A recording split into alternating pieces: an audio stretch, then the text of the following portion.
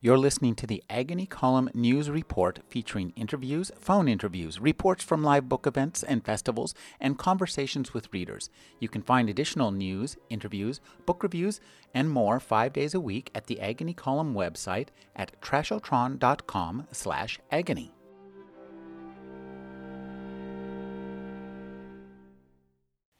Healthcare freedoms and why I want my country back. Dear fellow patriot, patriotess, like many of you, I'd originally planned to carry a sign. The one I'd worked on pictured a witch doctor with the face of, it kills me to say it, our president, with a bone through his nose and that African-type paint on his cheeks. Under that, I had written Indonesian Muslim welfare thug, hands off my healthcare, you Kenyan socialist baby grandma killer. I thought it looked pretty good. But then I ran it by my son Todd. He's the artistic one in the family. Well, Mom, he said to me, it's a little busy. We got to talking about my concerns, and because I have so many of them, he suggested I go the flyer route. The last I heard, our God-given right to mimeograph has not been taken away. Chairman Obama's left us with that at least, and Todd assures me that this will work just as well as a picket sign. The key, Mom, is to hand these to as many people as possible. He then gave me the T-shirt I'm wearing, which I unfolded and held before me to read. Big dyke, I said? And Todd said exactly. A dyke, he explained, is someone who holds back the flood of encroaching socialism. And that pretty much sums me up in a nutshell. Let's add the word proud to that, I said. So out came the press-on letters, and voila. He made such a turnaround, that boy of mine.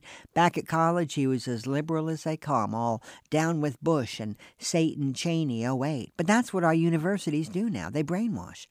I said to get out into the real world, and then you'll see. I said pay some taxes for once in your life, and you'll be mad as hell, too.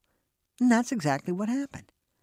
After graduating with a useless degree in dance history, Todd got a job at our local community college, working in the admissions office, and when he saw the bite Uncle Sam was taking out of his paycheck, he came right around, I'll tell you what. So did his roommate, Miles. The two of them met in college and have been thick as thieves ever since. I actually sometimes call him Shadow, not because he's black, which he is, but because he and my son are so close. It's actually him who Xeroxed these flyers for me. Both Miles and Todd are familiar with protest marches, mostly from their misguided college days, but as my son said, walking is walking, Mom. And whether you're for torture or against it, you're going to need to drink lots of water. That's rule number 1, stay hydrated. You'll also need some good comfortable shoes and a hat that'll keep the sun off your face. I got a sombrero and hung tea bags off the brim, but Todd said it sent a mixed message, like I supported illegal immigration, which I don't.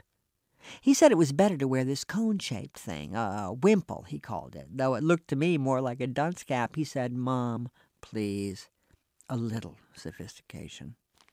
David Sedaris is the author of Barrel Fever, Holidays on Ice, Naked, Me Talk Pretty One Day, Dress Your Family in Corduroy and Denim, When You Are Engulfed in Flames, and Squirrel Seeks Chipmunk. He's a contributor to PRI's This American Life. His new book is Let's Explore Diabetes with Owls. Thank you for joining me, David. Oh, thanks for having me back.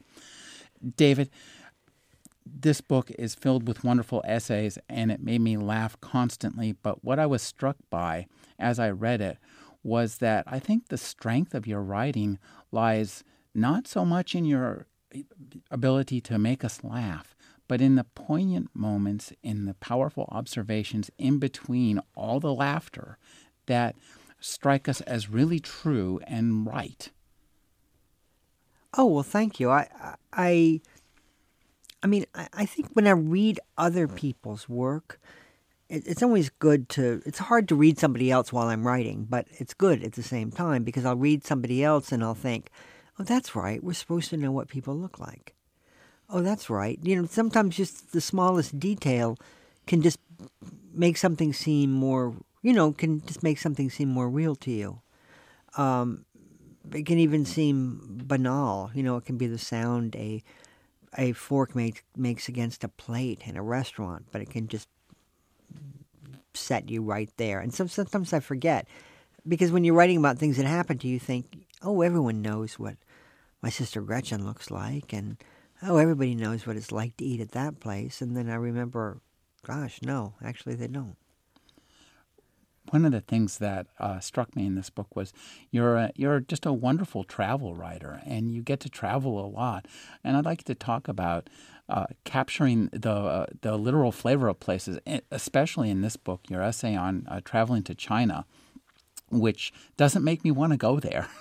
Well, the thing is, if you write for a travel magazine, you have to say good things about the place. Because if a travel magazine, it's all about the ads that surround your story. So they're not really interested in hearing anything negative about any place. And so I don't go to magazines. I don't go to places for travel magazines. Like I just went to Poland. And I know I could have gone for a travel magazine and gotten everything paid for, but I thought, but then too I'd be under pressure to write about it. And I just wanted to go, and if I wound up with something to write about, then I would. But I wasn't going to have to force it. So yeah, I went to China. I never liked Chinese food. I just never liked it. And sometimes you never like I don't know, I guess I didn't know much about Korean food, but I wasn't very excited about Korean food. And then I went to Korea, and I loved it. God, the food was just fantastic. And I never liked Chinese food, and then I went to China, and I really didn't like Chinese food. I just really didn't like it. I was just... I know it's unfair of me, maybe, to think... I go to Japan a lot, and to think, well, gosh, they're right near each other. Probably they're a lot alike. But the United States isn't a lot like Mexico, so it's probably unfair of me to think that way. But no, I was pretty shocked when I went to China. I was pretty surprised, like somebody spitting on the floor of a restaurant. It just seemed like so naughty to me. You have a lot of fun in that essay talking about the behavior of people and just the general vibe in China. And also you do a lot of great things with language, dropping words here and there to make us laugh. And I'd like you to talk about just creating the ebb and flow in your humor when you're writing about a place like China and just dropping words left and right. I think it gives us both a flavor of who you are and of where you are at the same time. Well, I know it makes such a difference if you speak a language or even if you can speak a little bit of it, before you go to a place. Like I just went to Sweden, right? And I knew everyone in Sweden was going to speak English, but I studied Swedish really hard for, what was it, like maybe just a month before I went. But I mean, I studied it hard for a month before I went. And there's actually a lot you can learn in a month. I like to use these language CDs. And so then when I got there, Hugh, my boyfriend, he didn't study Swedish. But we'd be out at lunch and I would say, that woman at the next table just said 12. She said 12 and she said girl. I think she has 12 girls. It just changes everything. It puts you in it in a way. Like you can walk into a store and you could say, or like in Japan and in Germany and in Poland and in Sweden and in Spain and in Italy, I can walk into a store and I could say, I would like to buy something now. And they just double over laughing because it's just weird. I mean, usually if you want to buy something, you just go ahead and buy it. You don't announce to the store that you're going to do it. And it just makes me so much more invested in the place. And I didn't do that with China, because I was going to Japan first. So I spent my study time boning up on my Japanese, so rather than letting my Japanese lie and then learning any Chinese. And I think it might have been different if I'd learned to say anything in Chinese. I know that my trip would have been a bit different. I would have felt like, okay, I spent a month studying or 2 months studying, and again, I know it's not much, but like I deserve to be here. I earned the right to be here. And I didn't do that with China. And I regret that. It sounds like your Pimsleur CDs enable you to become an international eavesdropper.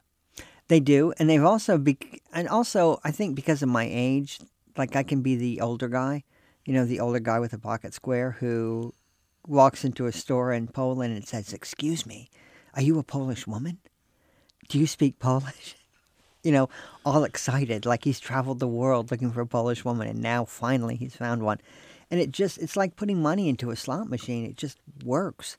It just works, and people's reception to you is just, you get such a warm reception, and you get a lot of laughs. And, I don't care if people laugh with me or at me. I really don't care. I don't draw a distinction there. Well, that's, I think, brings us to your characters, of whom you are the primary character, and you have a lot of fun with yourself. And I'm wondering, if you talk about creating yourself in prose, you have one way of speaking when you're talking to somebody, and that's not going to be exactly the way you write about yourself, nor is it going to be necessarily the way you write your speech down, your quotes down. Well, I think anybody who especially writes humor, there's you and then there's the character of you, and you rarely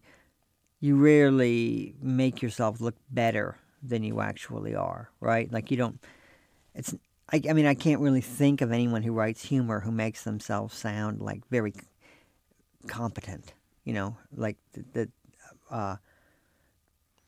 you always make yourself sound dumber than you really are and more inept than you actually are. So, yeah, I think that's more the character of the difference between me and the character of me. I'm not saying I'm like Hugh, my boyfriend, right? He is a capable person. I don't know anyone more capable. I don't care what it is. He's capable at fixing a car, capable at wiring a house, capable at cooking. Oh, goodness. Anything I can do, he can do better, right? Anything you can do, he can do better. He can do anything better than just about anybody. But also over time, he's become a character too, right? So there are things that every now and then he will do something that's out of character for him, but I probably wouldn't write about it because it's out of character for him. It's not the character that he is, that I've established for him on paper. Are the people you write about, do you ever do composites to just make things easier? Because you write in such a tight format. That's something like I used to do, like in earlier books. But like with the New Yorker, it doesn't really work to do that. You mean they don't like you? If I'm writing like something like, healthcare freedoms, which is like in this book I wrote all these essays for. I met a lot of teenagers over the years who participate in forensics, which is kind of a cross between speech club and debate. And they memorize essays and stories, and they recite them competitively before judges. And so I've met a lot of kids over the years who would say, "Oh, I went to state finals with 6 to 8 black men," or "A Plague of Ticks." But the problem with that is, A, that they would have to cut 1,000 words out of the stories, and B, that I didn't feel like they had a passionate narrative voice. So I wanted to write 6 monologues, dramatic monologues that teenagers could recite competitively before judges. So one of them was the thing that it's about a woman who's like kind of in the Tea Party, and her son has kind of basically pinned a "kick me" sign to her back and sent her off to this rally. And I really like her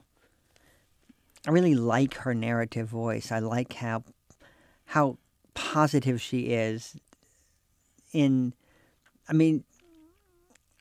like how dumb she is, just how wrong, but how dumb she is and how positive she is. I like that. I like that combination. Anyone, because I'm not, because I'm plagued by self-doubt, anyone who's sure of themselves has my ear. It doesn't matter whether they're right or wrong. Crackpot, that's why I like listening to Crackpot Radio. I like the people who call in and on the sorts of stations that my dad likes to listen to. I listen to those people forever. They're so sure of themselves. And I just listen to them and I think, what would that be like? What would that be like to be... What would it be like to have that confidence? And to be... And what I like about it, too, is that it seems so misplaced, the confidence. It's like somebody who's driven Wile E. Coyote. They're 50 miles out beyond the edge of the cliff, and they don't really realize Yeah. it.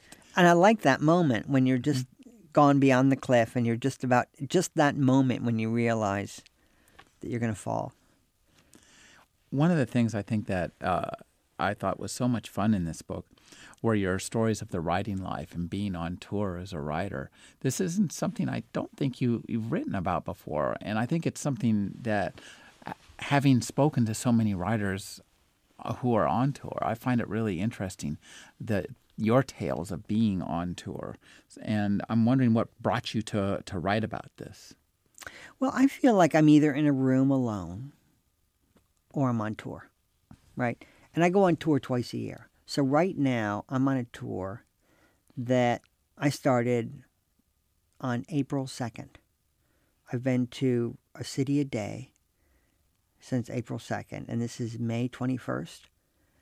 Well, I was in New York for 3 days, but I had things every day. And in Toronto for 2 days, and I had things every day.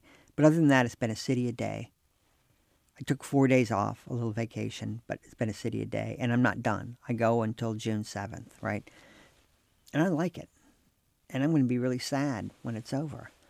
But I feel like for every tour, at the end of every tour, I could write a story just about the mood in the country and things that I've observed over the course of that tour and amazing things that people have told me. And there'll be a handful of people that stick out. I mean, lots of people, but I mean, a handful of people who at the end of the tour, I'll think, gosh, I was in New York last week, and I met a young man named Thelonious Frumpkin, a 15-year-old kid named Thelonious Frumpkin, and I think he should have his own show. I mean, I just talked to him for like 4 minutes, and everything he said was fascinating to me. He answered all my questions, was very frank about them. And there'll be, like, maybe he'll be covered over by somebody else in the next 3 weeks.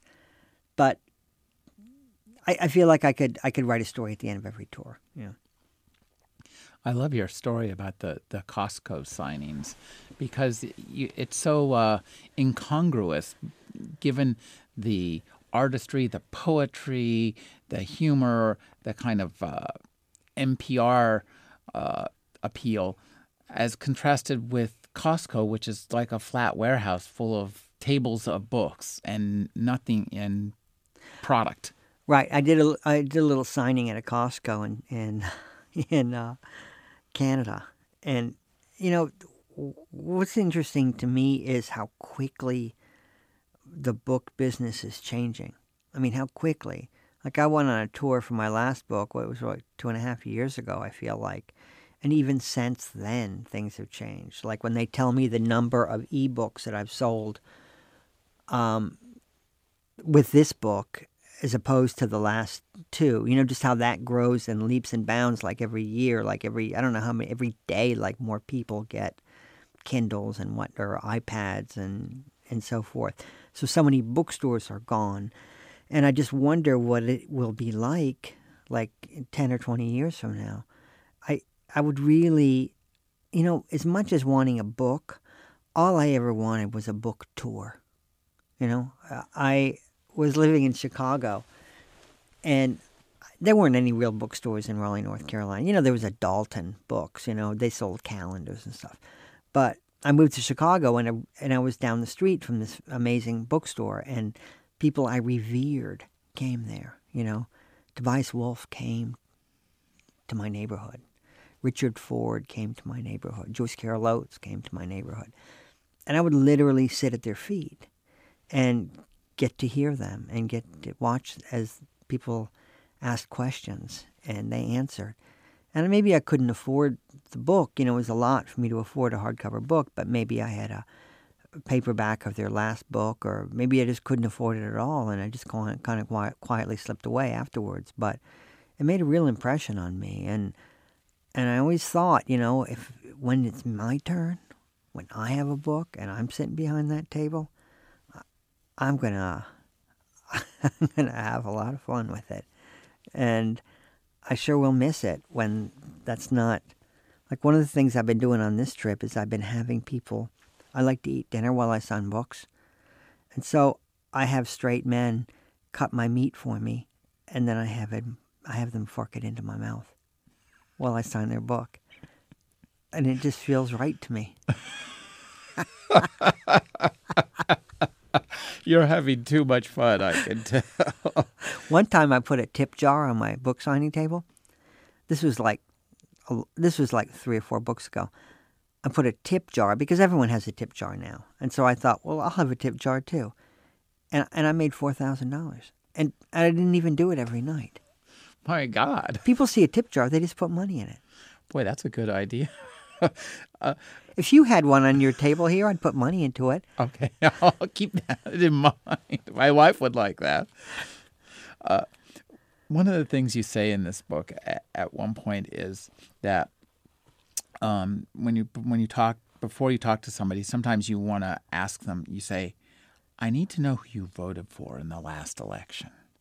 And I think that that's kind of a key, in a sense, to many of the pieces in this book.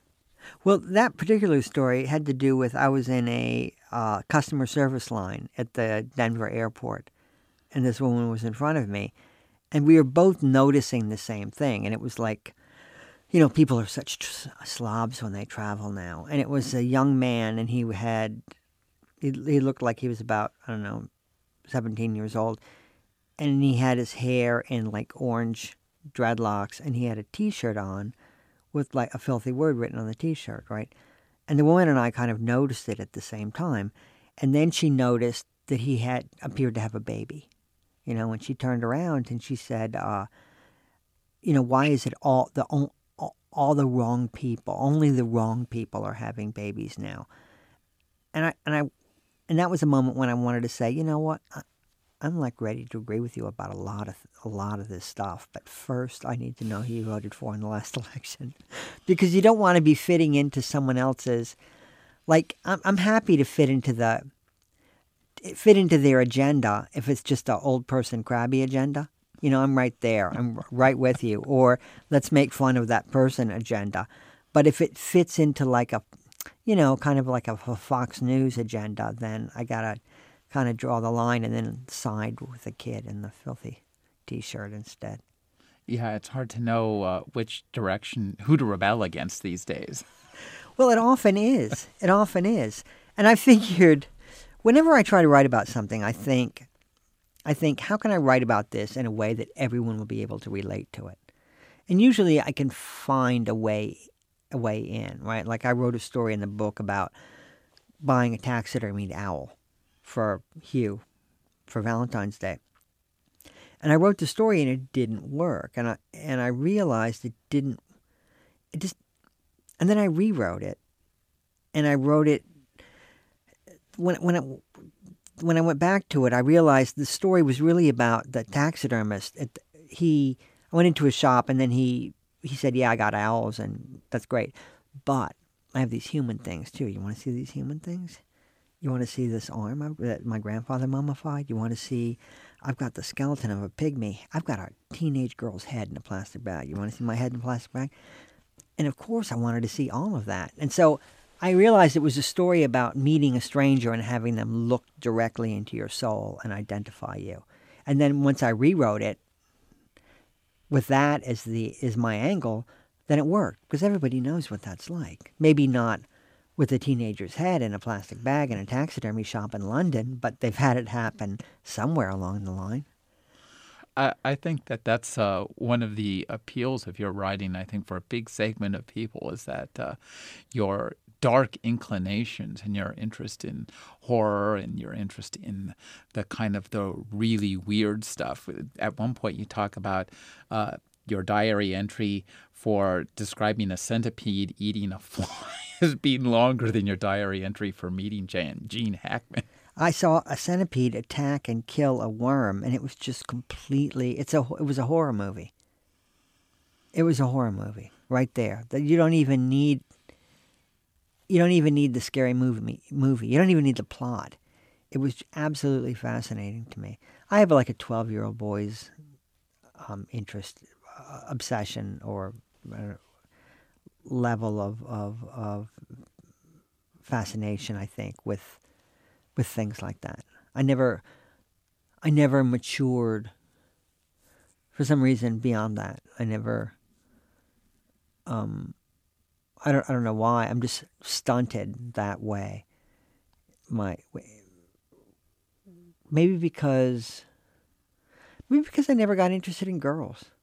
Do you know what I mean? Like maybe like 12-year-old boys are interested in things like that, and then they get interested in girls and they forget all about it. But I was never interested in girls, so I don't know. Maybe that's why I'm still right back there. No, actually, I'm like that too, and Okay. I think it's there's a pretty big segment of the population, and I talked to Mary Roach about this. Oh, she's great, isn't she? Yeah, and I think there's a lot of us who exist in a quantum state between 12-year-old and 85 years old. You're either kind of a geeky teenager or you're a crabby old man, and I think you kind of there's a flux between those two. Sometimes you have to toe the middle of the road and pretend to be an adult for a few minutes to get from A to B. But I think that seems to explain your ability to walk the middle of the road really well too. Well, when this tour's over, I'm going to Italy for a literary festival. And the reason I agreed to go is that I get to fly into Turin. And there's a store in Turin called Nautilus. And it's a medical curiosity store. It's like no other place on earth. I went crazy the last time I was in that place. And they have a website, and I've looked at things on their website, but you got to see it in person, really. You can't believe that you're allowed to leave the country with things like that they've got there. It's like the Vivarium in the East Bay. It's a store where you can get reptiles, but it's better than the zoo. Huh. Live reptiles? Live reptiles. Nothing scares me more. Nothing scares me more, but I go into those, whenever I'm in Florida, I go into a reptile store just so I could remember what revulsion feels like. Well, these guys have these giant Komodo dragons. They're about this big, and they are gnarly. They're dinosaurs. Yeah. I can't, on YouTube, 3 clicks, you click on anything, and then you take 3 more steps, and you're at a Komodo dragon eating a live deer. It's just, isn't that crazy how that happens? It's 3 clicks and you're there. Separation. Yep. 3 clicks of separation. I think you've discovered a whole new phenomenon, Dave. We're all just 3 clicks from a Komodo dragon.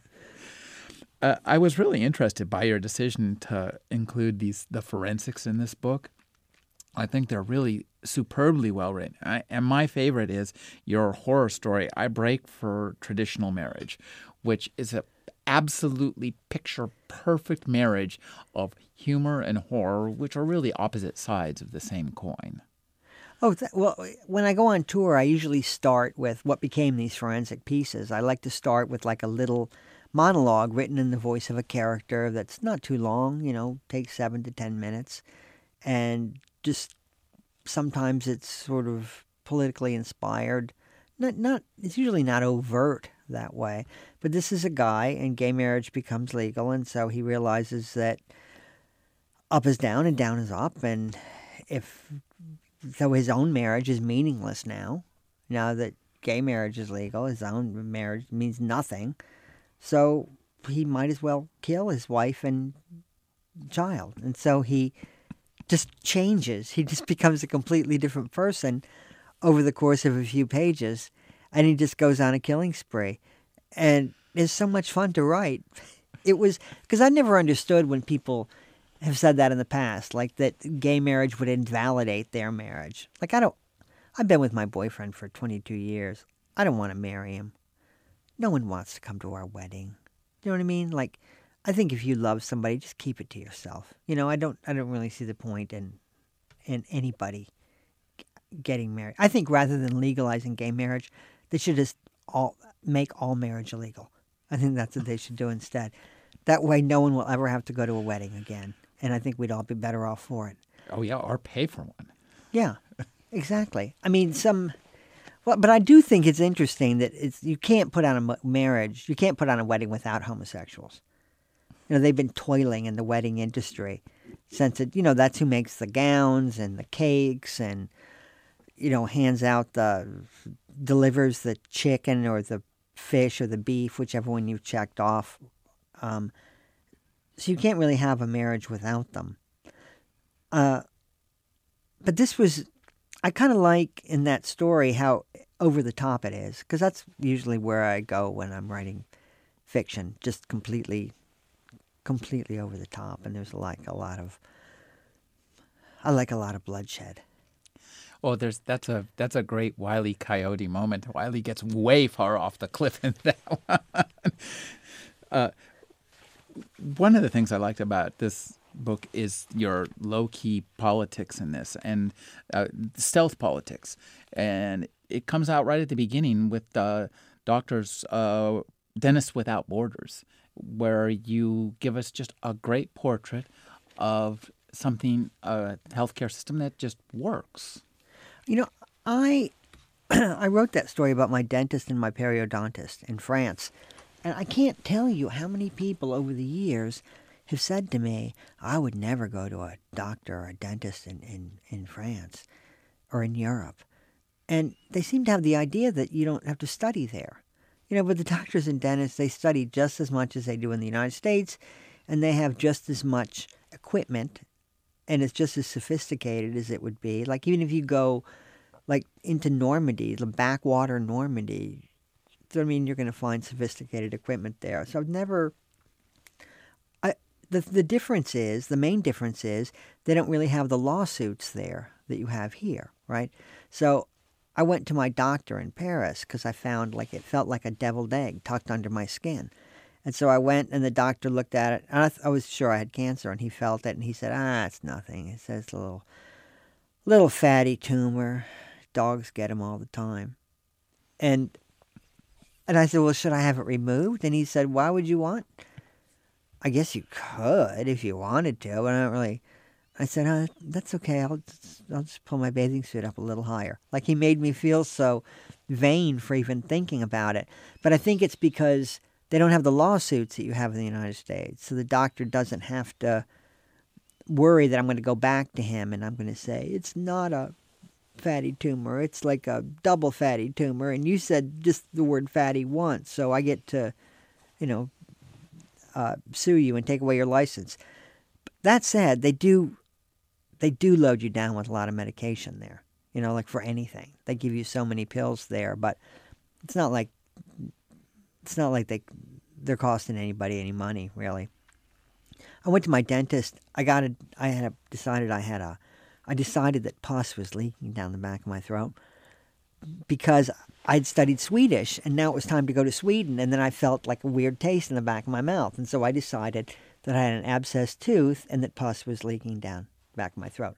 So I called I was in England, and so I called a dentist in England, 9 o'clock on a Friday morning, and she said, well, can you come in at 11? And so I went in at 11 o'clock in the morning. She took x-rays. She looked at my teeth. She said, I'm sorry. She said, I don't see anything. No, I do not see anything wrong. And then she apologized, and she said, I'm afraid I'm going to have to charge you anyway. And it was $70 for like an emergency last-minute appointment with x-rays, paying. I mean, I have my green card in England now, so I could go to I just haven't applied for my NHS number, so it could have been free. But instead I went to like a private dentist, and it cost $70. But it was $70. It was nothing. I mean, how much would that be in the United States? You could buy a small sedan for the same price.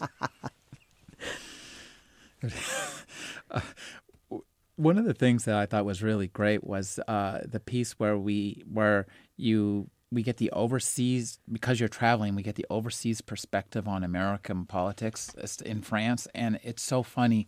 It's the piece called Obama, and you just lead us up to this great joke where they're talking about how surprising it is that we elected a black president.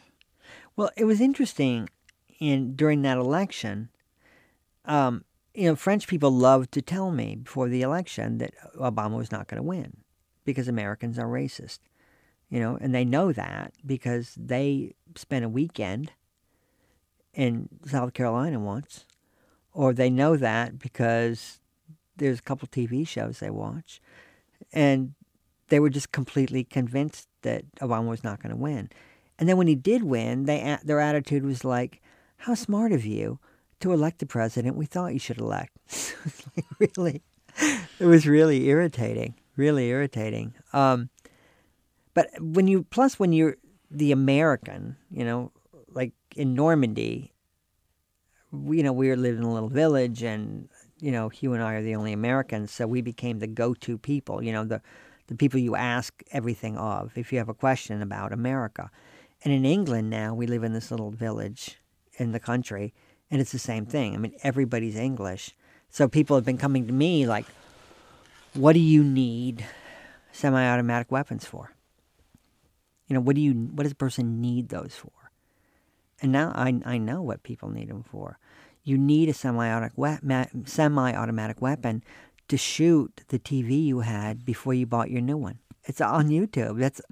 If you click 4 times after the Komodo dragon, it's somebody shooting their old television set with a semi-automatic weapon on YouTube. My son wants me to shoot my old TV set because he wants me to buy a new one. He works at Costco. I said, Dad, they've got this a new one. It's bigger. It's bigger. It's bigger. You must get it. But I love the idea that you have to shoot it. That's the only way. It's the most humane way. Otherwise, it could come back to life, and you don't know what it might do. I guess you can't put them to sleep. Put them down. You do such a great job of creating characters, unique characters to your stories in such a compact space. And I'm wondering if when you write these stories, if maybe they start out longer and then you just carve them down to find the story within the block of words that you first created. Well, every now and then I feel like you meet somebody and they just said the slightest thing and it just kind of told you so much about them. I met a guy with a beard a few weeks ago, and I said, "Does your father have a gun?" He said, "No, but my father's roommate does." And I said, "Your father has a roommate?" And that just told me so much, just the fact that he had said my father's roommate. And I met somebody the other day, I was just looking in my notebook here, who it was sort of the same thing. They just said the slightest thing, and I thought, gosh, that just little thing that you said, just like you could write you could write 3 paragraphs about somebody, or you could just put the phrase "my father's roommate" and do it that way. I do feel like we're types, a lot of us. I'm a type. You just look at the airport and you say, "Oh, there's that type, there's that type, there's that type." But you don't want to, it's always kind of, it's a disservice in a way, to define someone as a type. But I do feel like we're types, but then we have the extra thing on top of it that makes us who we are. But we could be categorized easily enough. We all have to believe that we're beyond that. But, like every now and then you see yourself. You see your type in the airport, or you see your type walking down the street. And it's so depressing. Well, sometimes you recognize your type, or you hope that that's your type. I kind of saw my type in the airport this morning. I want to go up and say something like, "Hey, look at us." But I didn't. One of the things, too, that strikes me when I'm reading your pieces, they're super easy to read. You just whip through them. But then if you kind of step back a bit, the writing and plotting is often very complicated and really twisty. You'll start out with a recent memoir, then we're back in your childhood. I'm thinking of the piece where you are talking to the tech service guy. And then you whip us back to your childhood in Gretchen. And I think that kind of construction is really interesting. And I'm wondering how, again, whether it's like those little geode where something grows from the inside out or from the outside in. Well, sometimes I don't like. One of the things I started writing when I was 20, and before that, it just seemed like a horrible chore to me. And I think part of the reason it felt like a horrible chore was that the way that I was taught to write, that you have a topic sentence and then the rest of your story is in service of your topic sentence, right? So to say, crazy things can sometimes happen when you buy an owl, right? Well, instead, I got into it a different way about owls being popular now, right? That's how I kind of got into the story. And so talking about the popularity of owls and how they're on keychains and how they're on placemats and how they're on everything now kind of led to the story of me going to the taxidermist and buying Hugh, the owl. So, there was a story I wrote about this girl who I dated in high school, right? Because I decided in high school that I was going to be the guy with the black girlfriend. That's who I was going to be. And this poor girl who I chose. Anyway, I was just completely being using her and being unfair to her. But the way that I got into that story was this guy who called me a couple of years ago on the phone and tried to sell me a cell phone, right? I mean, he called me at home and he tried to sell me a cell phone. And that's sort of the way that I got into that story. And I think I'd written about the guy calling me on the cell phone in my diary. And I don't know, I thought, well, what if I add another sentence to this? And then I added one more sentence in it, so it led to the story about me exploiting that girl who I met in high school, just by adding one more sentence to a diary entry. So that happens sometimes. And then I don't get rid of the diary entry. I don't get rid of the growth sort of at the front of the story. That's what it is, kind of a growth. I mean, a lot of these, there's stories with tumors, I guess so. I think that the story Loggerheads is just such a beautifully written piece. It's really funny and really terrible in some ways, but it's also gorgeous and poignant. And I'd like you to, I'm just curious whether the core of that, which is the young boy's inclination to pick up animals and put them in a jar and say, "You're my pet now," came first, or if the memory of you and Hugh in Hawaii came first. Hugh and I were in Hawaii, and that kind of was my way. I always wanted to write. When I was young, my next-door neighbor and I, his mom took us to the beach, and we were walking along the beach early one morning. We saw these sea turtles hatching and crawling into the ocean, and we scooped up as many as we could, and we brought them home, and we kept them in our bedrooms, right? We added some salt to water, and we made salt water, and we were going to raise these sea turtles. And they died horrible deaths. And I know there have been people in the audience during those stories that will like, how could you? And I say, well, I was 12. You kind of have to forgive a 12-year-old, for something like that. But I always wanted to write about those sea turtles because of something that happened while I had the turtles in my bedroom. It was the first time that I saw my mother took me to the library, and I went into the men's room, and I saw these two men having sex in the men's room. And at the same time that I had these turtles rotting in my bedroom. But actually, the story was more about my friendship with the boy next door and us growing out of the ages that we were in and not knowing what we were growing. We knew what we were growing out of, but I certainly didn't know what I was growing into. I was afraid. I saw those guys in the library, and I was afraid that was going to be me, that I would have to live this life on the run and do things in the bathrooms of libraries. And there's a lot of times, you figure out where you're going to end the story, because you don't. If people come up to you afterwards and say, "Then what happened?"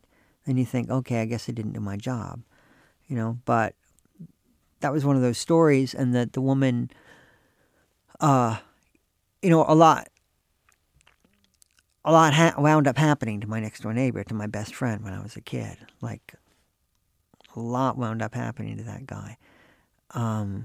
But that seemed the place to end the story for its purposes. It seemed because continuing from there, I don't know, would have just made it a completely different thing.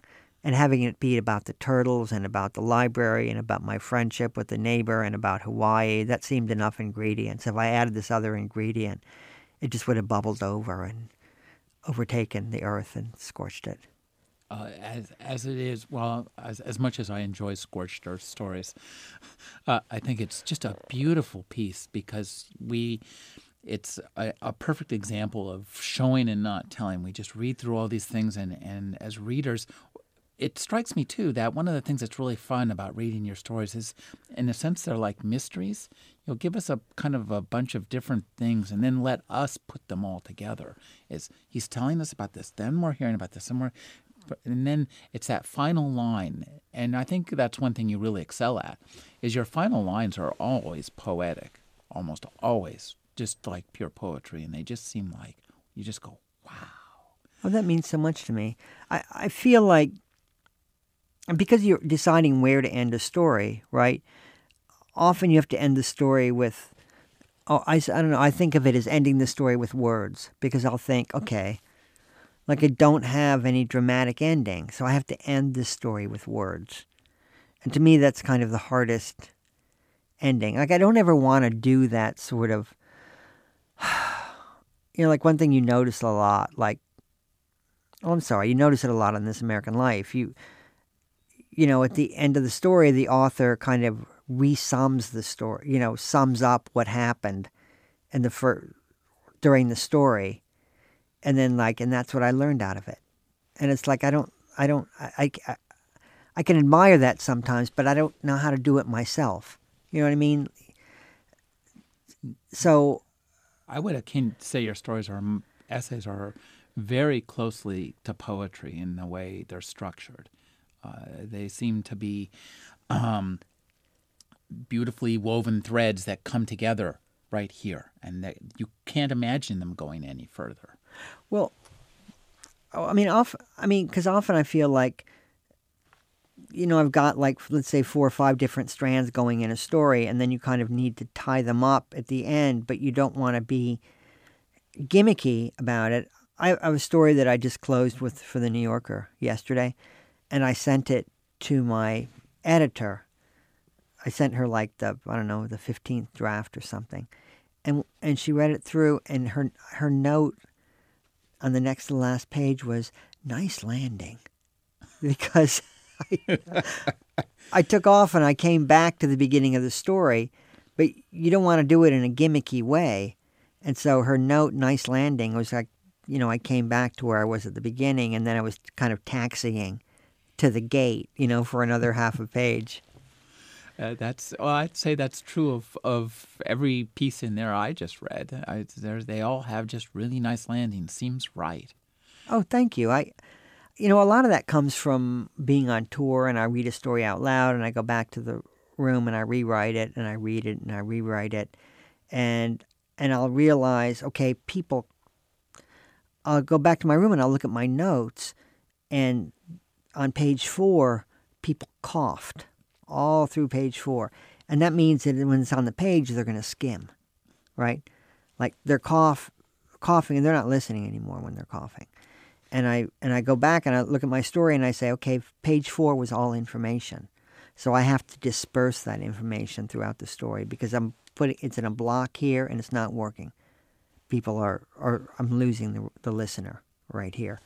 So it helps me a lot, and it tells me that I need to, and I'll lay the pages out. Let's say it's a 12-page story, and I look, because I make big wild check marks when people laugh, and I can put it on a graph, the sound that the story makes, and I always I don't want to force it, but I like to end with that, oh.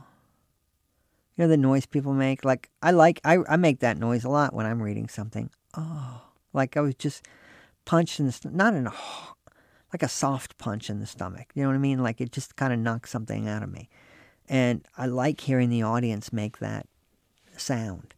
Like if you try to apply it to an essay that's just kind of a light essay that's not,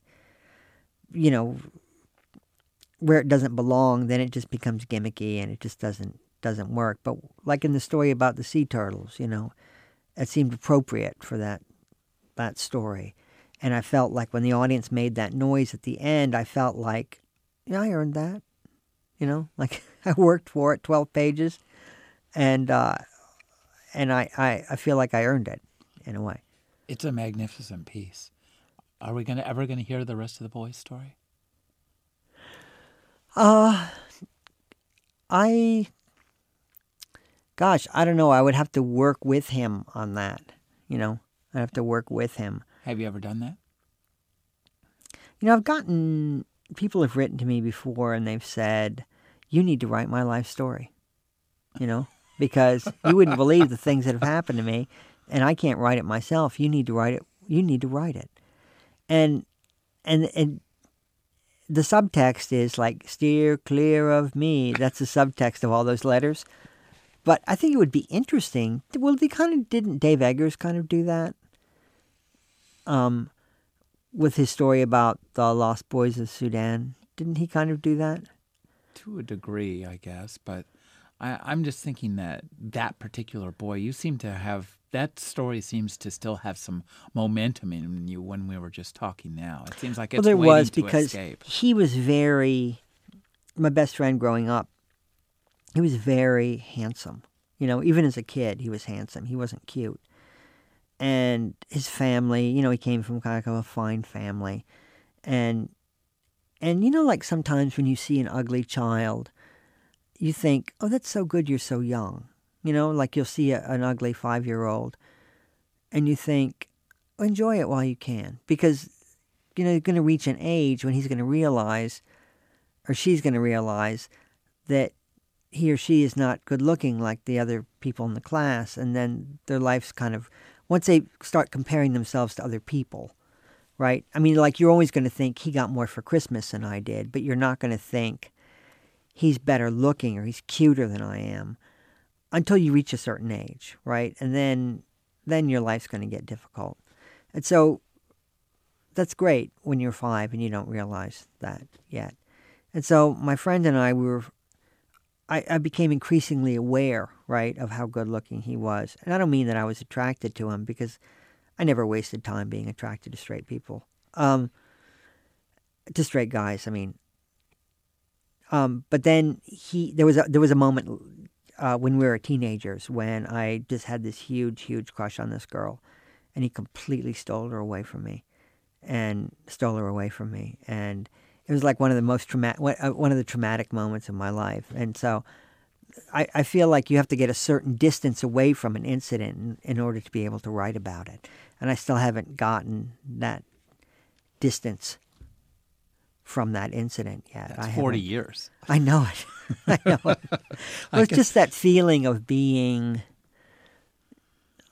teen trauma is really terrible.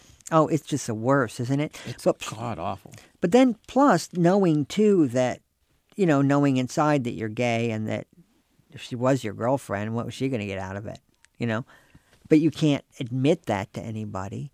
So it makes it doubly confusing and painful, really. Well, that's a story I want to see sooner rather than later. And you don't need his permission to write it. When you have things in the New Yorker, they call everybody. Oh, really? I mean, they call everybody involved with the story. But for that story, they called his brother and they called his mom, but he's no one really knows where he is right now. He's kind of had a hard life and nobody knows how to contact him right now. That's so interesting. I've been speaking with David Sedaris. His new book is Let's Explore Diabetes with Owls. Thank you for joining me, David. Oh, thanks so much for having me back. I wish I could have talked to you too about, you say now you live by the glider place. And you have the prop planes that go overhead. That's so annoying because where I live is just, it's right by the ocean by the cement boat, and there's a cement boat off of where I live. It's like they built these cement ships for World War I and World War II. and now they've just come to rot and rest in various places. There's one close by us where we live. So the nearby airport has these people like stump planes that come and fly really low over our house. It's like having somebody drive a lawnmower over your house. Yep. Oh, it just drives me crazy. And you know what drives me crazy? If like they were delivering sick people to a hospital, it wouldn't bother me so much. Yeah. But it's someone's idea of fun. Yeah. And they're driving over your house and they don't give a fuck about you. Yeah. Oh. And they have money. Do you know what I mean? Yeah. And I just feel like I have more. I have more money than they do. Why is this happening? If they're gonna, I'd be happy to rent them the air above my house. They can pay me rent on the air above my house. That'd make me happier. But then I read the other day, they have these propeller planes that are really quiet. Oh, really? But then these planes that they're using at the glider place, Hugh tells me they're from World War II. And so Hugh says, just look at like it as a historical thing. And it's, no. You just got this guy just going over our house, and they're just a stunt plane, and he's flying people who are like probably vomiting copiously out, just.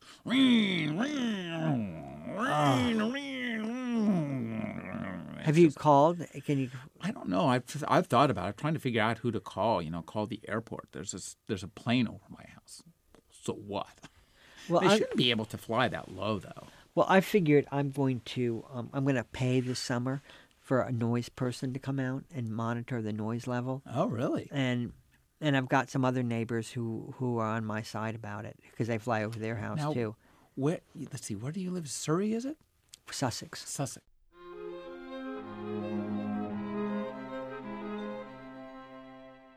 You're listening to the Agony Column News Report featuring interviews, phone interviews, reports from live book events and festivals, and conversations with readers. You can find additional news, interviews, book reviews, and more 5 days a week at the Agony Column website at trashotron.com/agony.